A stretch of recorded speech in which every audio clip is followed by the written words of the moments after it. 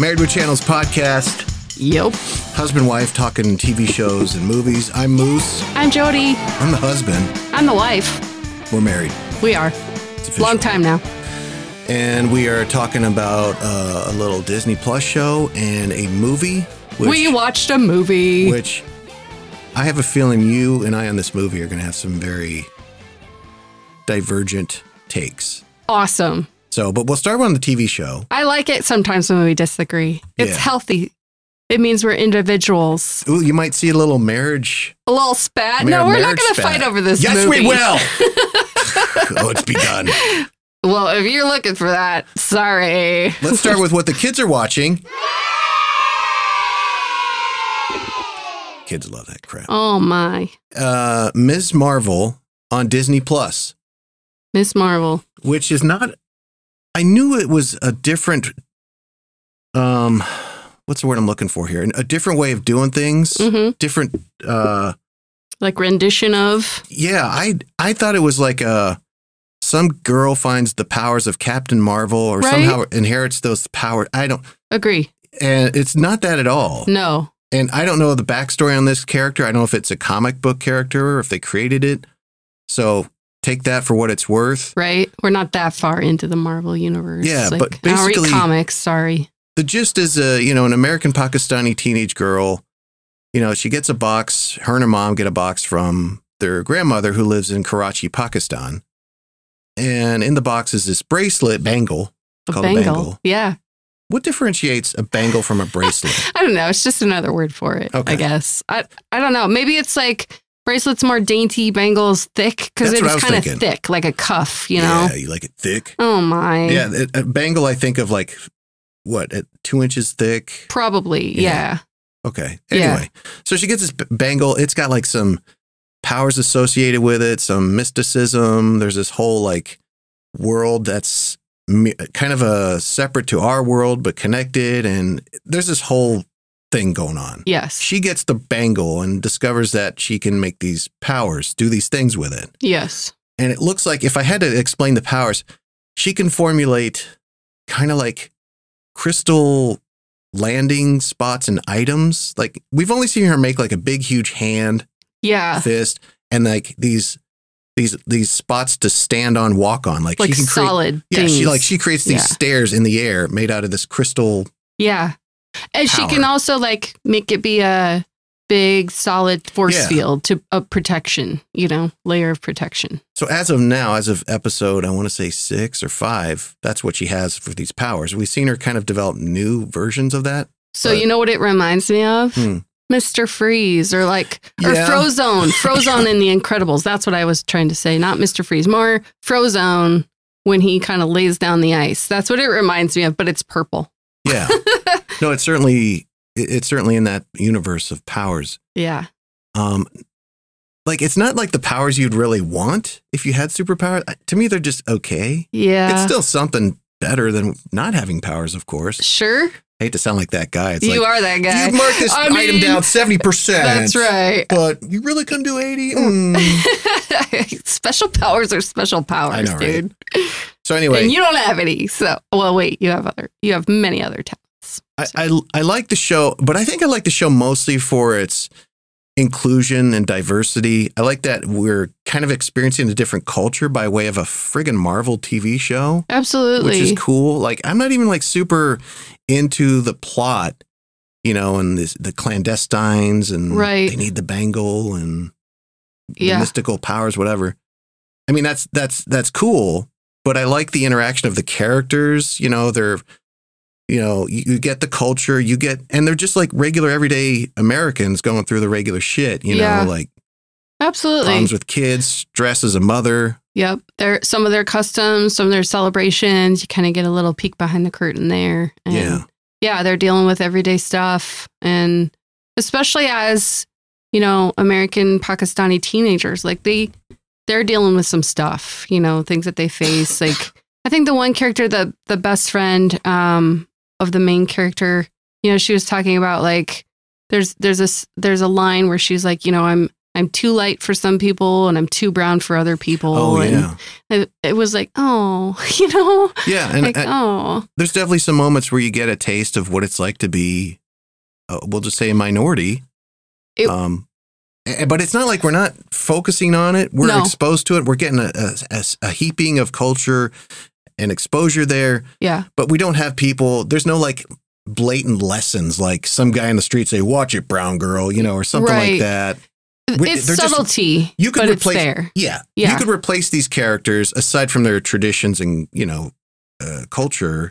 You could replace them with any other type of actress. Absolutely. It's not a political statement being shoved down your throat with it, but it is kind of an underlying thing that's there. Like when some agents raided the mosque and they were like totally knew the drill, like did the steps. He's like, this is not our first rodeo, of people coming in here to raid, Little sad. It is a little sad. Yeah. Probably true. Probably. But you have a lot of likable characters here. Even like the girl Zoe, who they kind of started out her being like the Mean Girls type archetype. But, she ends up like, hey, I'm here to help. Yeah. And she helps them concoct this escape plan for Kamran, the boy who they're trying to get to the harbor to get him back to Pakistan.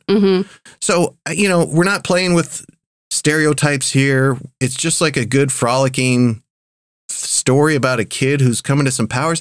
And also, I think there's a lot of commentary on relationships with kids, mother and daughter specifically. Yeah, absolutely. There's some of that. And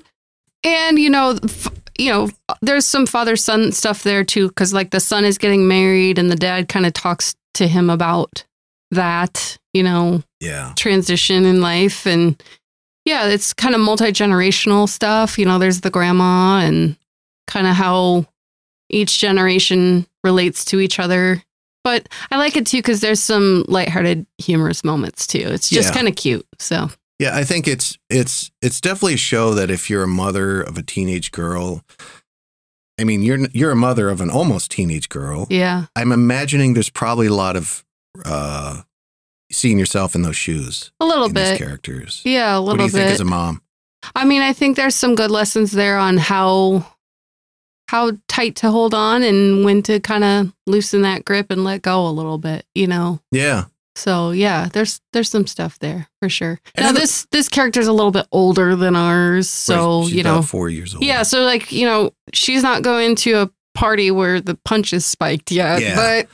But there are still some similarities, even with an 11-year-old like we have, where you are kind of trying to still figure out the boundaries. How much leash do you give them? How much do you pull back? Sure. Because you want them to be independent. Absolutely. Learn, make some mistakes. Yep.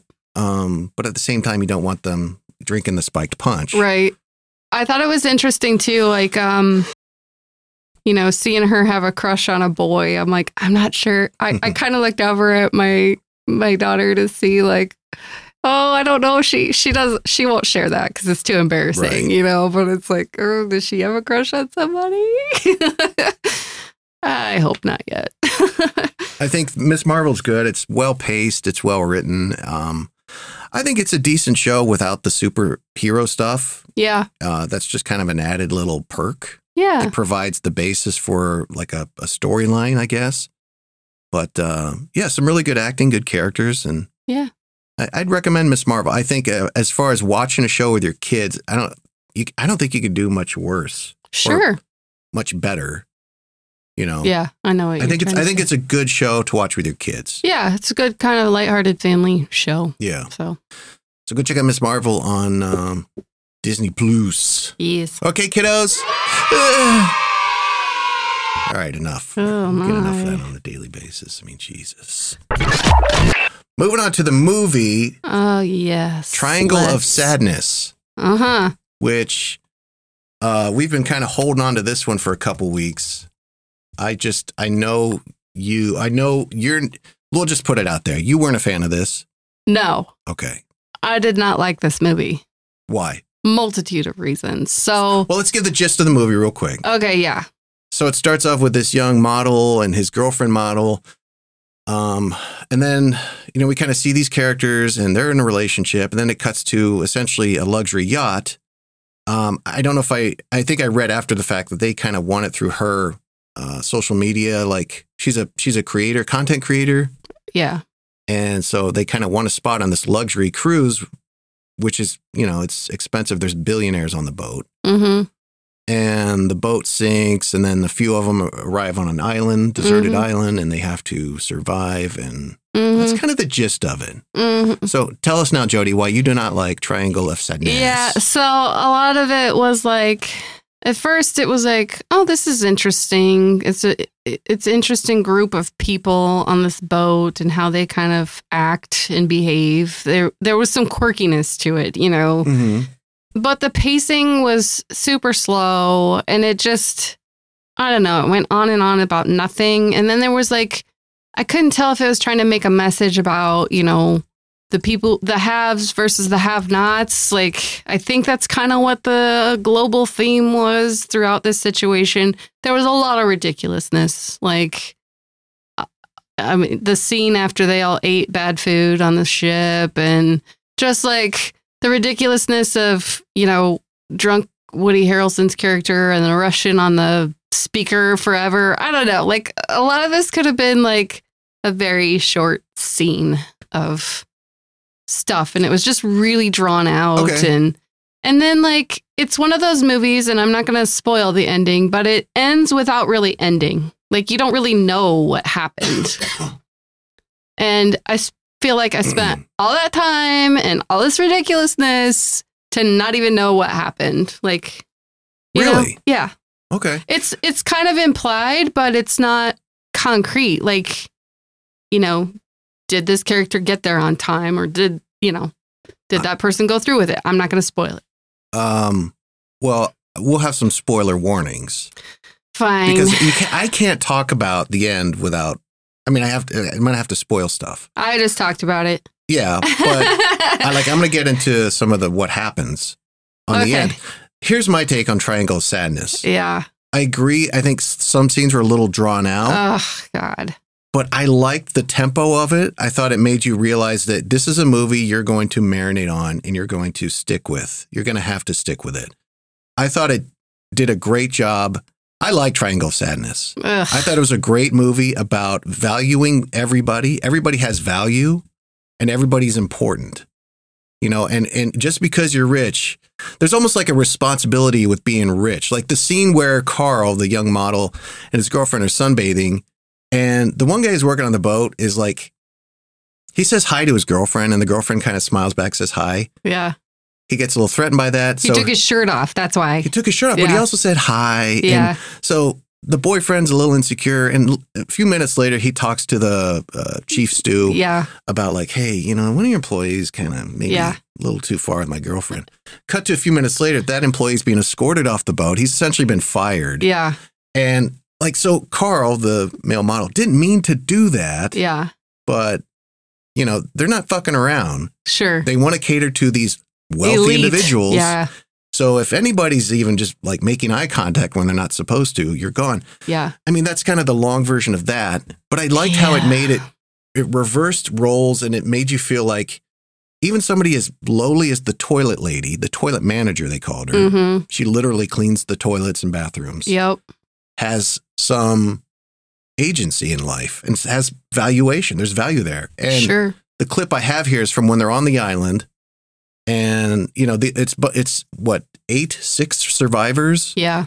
A couple of them are the wealthy luxury people. Mm-hmm. A couple are the staff, and one is Abigail, who's the toilet manager. Mm-hmm.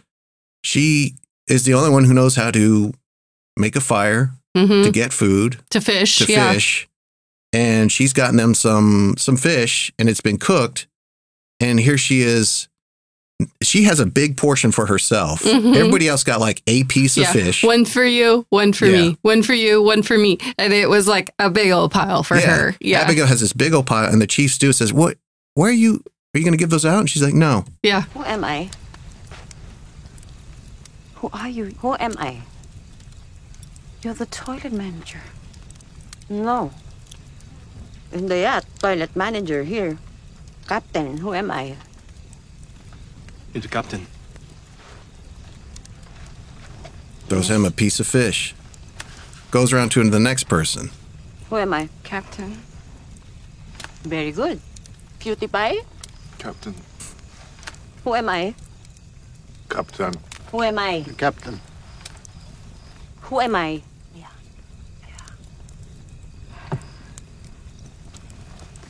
Who am I? I think she's back on the chief stew. Who am I?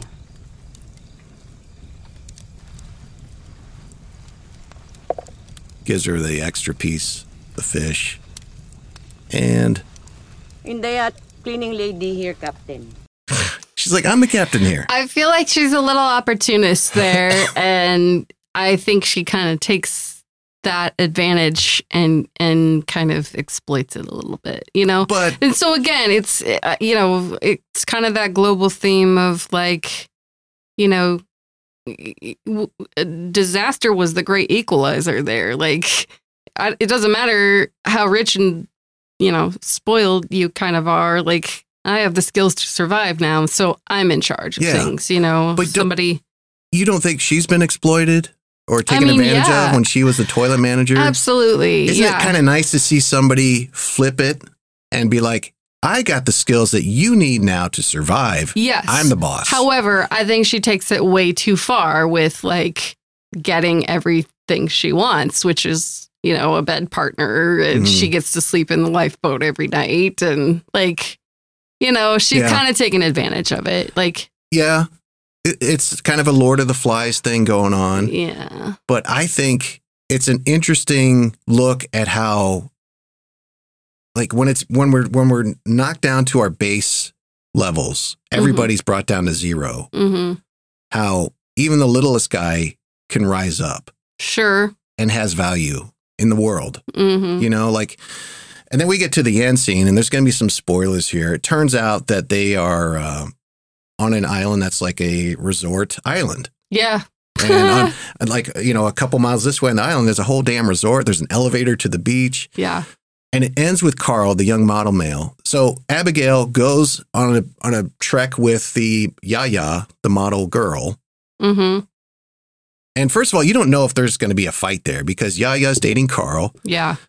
Abigail, who's the captain now, mm-hmm. has been kind of squashing on Carl, sexing up in her lifeboat. Mm-hmm. They're kind of an item. Yep. Because he gets food then for Yaya and everybody else. Yeah. But maybe he's found some connection with her. Maybe I think eventually, yeah. And maybe it's just like you're stuck there, so I might as well have feelings for this person. Yeah. So maybe not. I don't know. But so Yaya and Abigail go off and they stumble upon this beach that has luxury chairs, chairs out, and there's the elevator. Yeah, there's the elevator. And so Abigail, seeing that her reign, her new elevated status is about to end, we're all coming back to our old lives, is about to kill Yaya with a rock. She eventually stops when Yaya's like, maybe you could be my assistant. Yeah, maybe I could help you. Maybe you could come work for me. And so it's like, now she's maybe a step up from scrubbing toilets to working in the fashion world or working for this content creator celebrity. I don't know. Yeah. So she stops. Yeah. And then we see Carl running his ass off in their direction, and then it ends. Yeah. And I like that ending because is Carl running after Yaya or Abigail? I think he's running to protect Yaya. I think he realizes that Abigail wanted to go on that hike because he might be wanting to cause Yaya harm, to get rid of her, to get her out of the picture. Or she's complicating things with them. See, the way I read it is because before this, I forget her name, the German woman who had a stroke and she can only say this one phrase. Like this guy selling trinkets on the beach stumbles upon her. Yeah. And then we cut to the scene of Yaya and Abigail on the luxury resort beach elevator, whatever. So when Carl's running, I took that as he found out that they're on not a deserted island, but a populated island with people, with Savior. Huh. And he's running towards. Well, that's an interesting theory. And my mind is like, okay, is he running for Abigail or is he running for Yaya? I don't know. I usually don't like movies that end with kind of the cliffhanger. I mean, obviously, you expect it in something like Marvel's movies to a certain extent. You're kind of rolling your eyes a little bit. You're not buying it. I am, because I spent all that time, all that time and that ridiculousness just to have it not really end. And I don't like that. I get it. But I think overall, I get it. We could use like maybe more of a period at the end of this sentence for the movie. Yeah. But I still like the ending because I'm like, well, what was he running after? It couldn't, like you said, it might not have been a woman. It might have been because fuck this. I'm going to the resort. I want to live now. Get back to normal life. Or it could be he's going to save Yaya, or he's going because he loves Abigail. I don't know. I like the overall message of the movie where the little guy who's essentially a nobody in the world, scrubs toilets, has now agency and power. For at least a few days or a week or whatever it lasted. I will say, like, this movie isn't what I thought it was initially. I don't know. So the only person I know actor-wise is Woody Harrelson. And I saw a clip of it, because CBS Sunday Morning did a profile piece on him. And, this is his latest role. And they played a clip, and I don't know what I was expecting, but I don't know. He didn't have a huge pivotal part here, and he had maybe 10 minutes of on-screen time. Yeah. And the dynamic with the captain's interesting. It is weird, yeah. Most of the crews, it appears Woody Harrelson, who's the captain, is like in his quarters, just drinking. You don't even see him. You hear him through the door. Yeah, he doesn't. Everybody else runs that boat without him. Right. Yeah. And it was kind of presented in almost like a Wes Anderson kind of kooky type movie. Yes. I don't know what you would call this movie. I don't know if you call it a comedy, a dramedy. I don't think none of it made me laugh, really. I mean, there's some gross out There's stuff. Gross, yeah. There's a lot of diarrhea and vomit in this Oh movie. my God. It was ridiculousness. Like, that's where it's like, okay, we get it. Like, you're just doing this because you want to. And it was over the top for me. It is definitely quirky. I don't know if you could put it in a box of comedy or dramedy. I think it was listed as a comedy, but not once did I laugh out loud. I don't know. It's just out there. I like Triangle of Sadness. Of course you do. I think I like because it's quirky and different. And it's not alienating. Like, if you enjoy a movie and can sit and soak it all in, I think you'll enjoy this movie. I don't know. I didn't get what the point of some stuff was. Like, in the beginning, there's this whole dynamic with Yaya and Carl and their restaurant situation. And then you just, what did that have to do with anything? I think that was important because when he came to the Abigail situation, it provided context and kind of like a jumping off point. Like, you need to establish where this main couple's relationship is at and what the dynamics are between that couple. Because if you establish that it's very one-sided, the thing with Abigail won't work. You have to have, because they have a connection. At first, she seems a little like, whatever, I'm a model. But then she genuinely likes Carl, but then he gets mad at her, but he genuinely likes Yaya. They're both ridiculous. They are. I mean. Yeah, they're both. But then, maybe it shows the cracks in the foundation of that relationship. But at one point, wasn't Carl ring shopping on the boat? He was, but how many times have you heard of people well, we'll have a kid or let's get married. That'll fix it. Sure. It's almost sometimes, and I like that the movie presented this as kind of a knee-jerk reaction. He obviously wasn't thinking about marrying her before they got on the boat. Yeah. I think he felt it showed him as insecure. Sure. I think. Yeah. Because would he have gotten that ring if he hadn't had that situation with the deck crew member taking his shirt off and saying hi to his girlfriend? Sure. There was a chance you might lose her, so better lock it down, And I think and interesting because she's the successful one. Yeah. He's in her field, but he's not as successful. The first scene is him auditioning for a modeling gig. Absolutely. And they tell him, they didn't say no. They said, you need to work on this and that. Your Triangle of Sadness, which is an actual thing in modeling. Actual thing. You need to work on your Triangle of Sadness. There's too much there, something like that. So they've already established he's not at the top of his game. Sure. She is. So he probably already feels insecure. Yeah. And to win her over, I got to buy her a big fucking diamond. That was a whole nother movie sequence where I was like, what does this have to do with anything? I think you can show someone being insecure about a relationship and their status in life and their career, whatever, without all that extra scene stuff. But didn't you think the dinner scene was very relatable? Like, because the whole problem they had at dinner is, like, the night before, she said she would pay for dinner. Yeah. And the check comes. Yeah. She doesn't even bat an eye at the check, and he just kind of like, and he puts his card out. Yeah.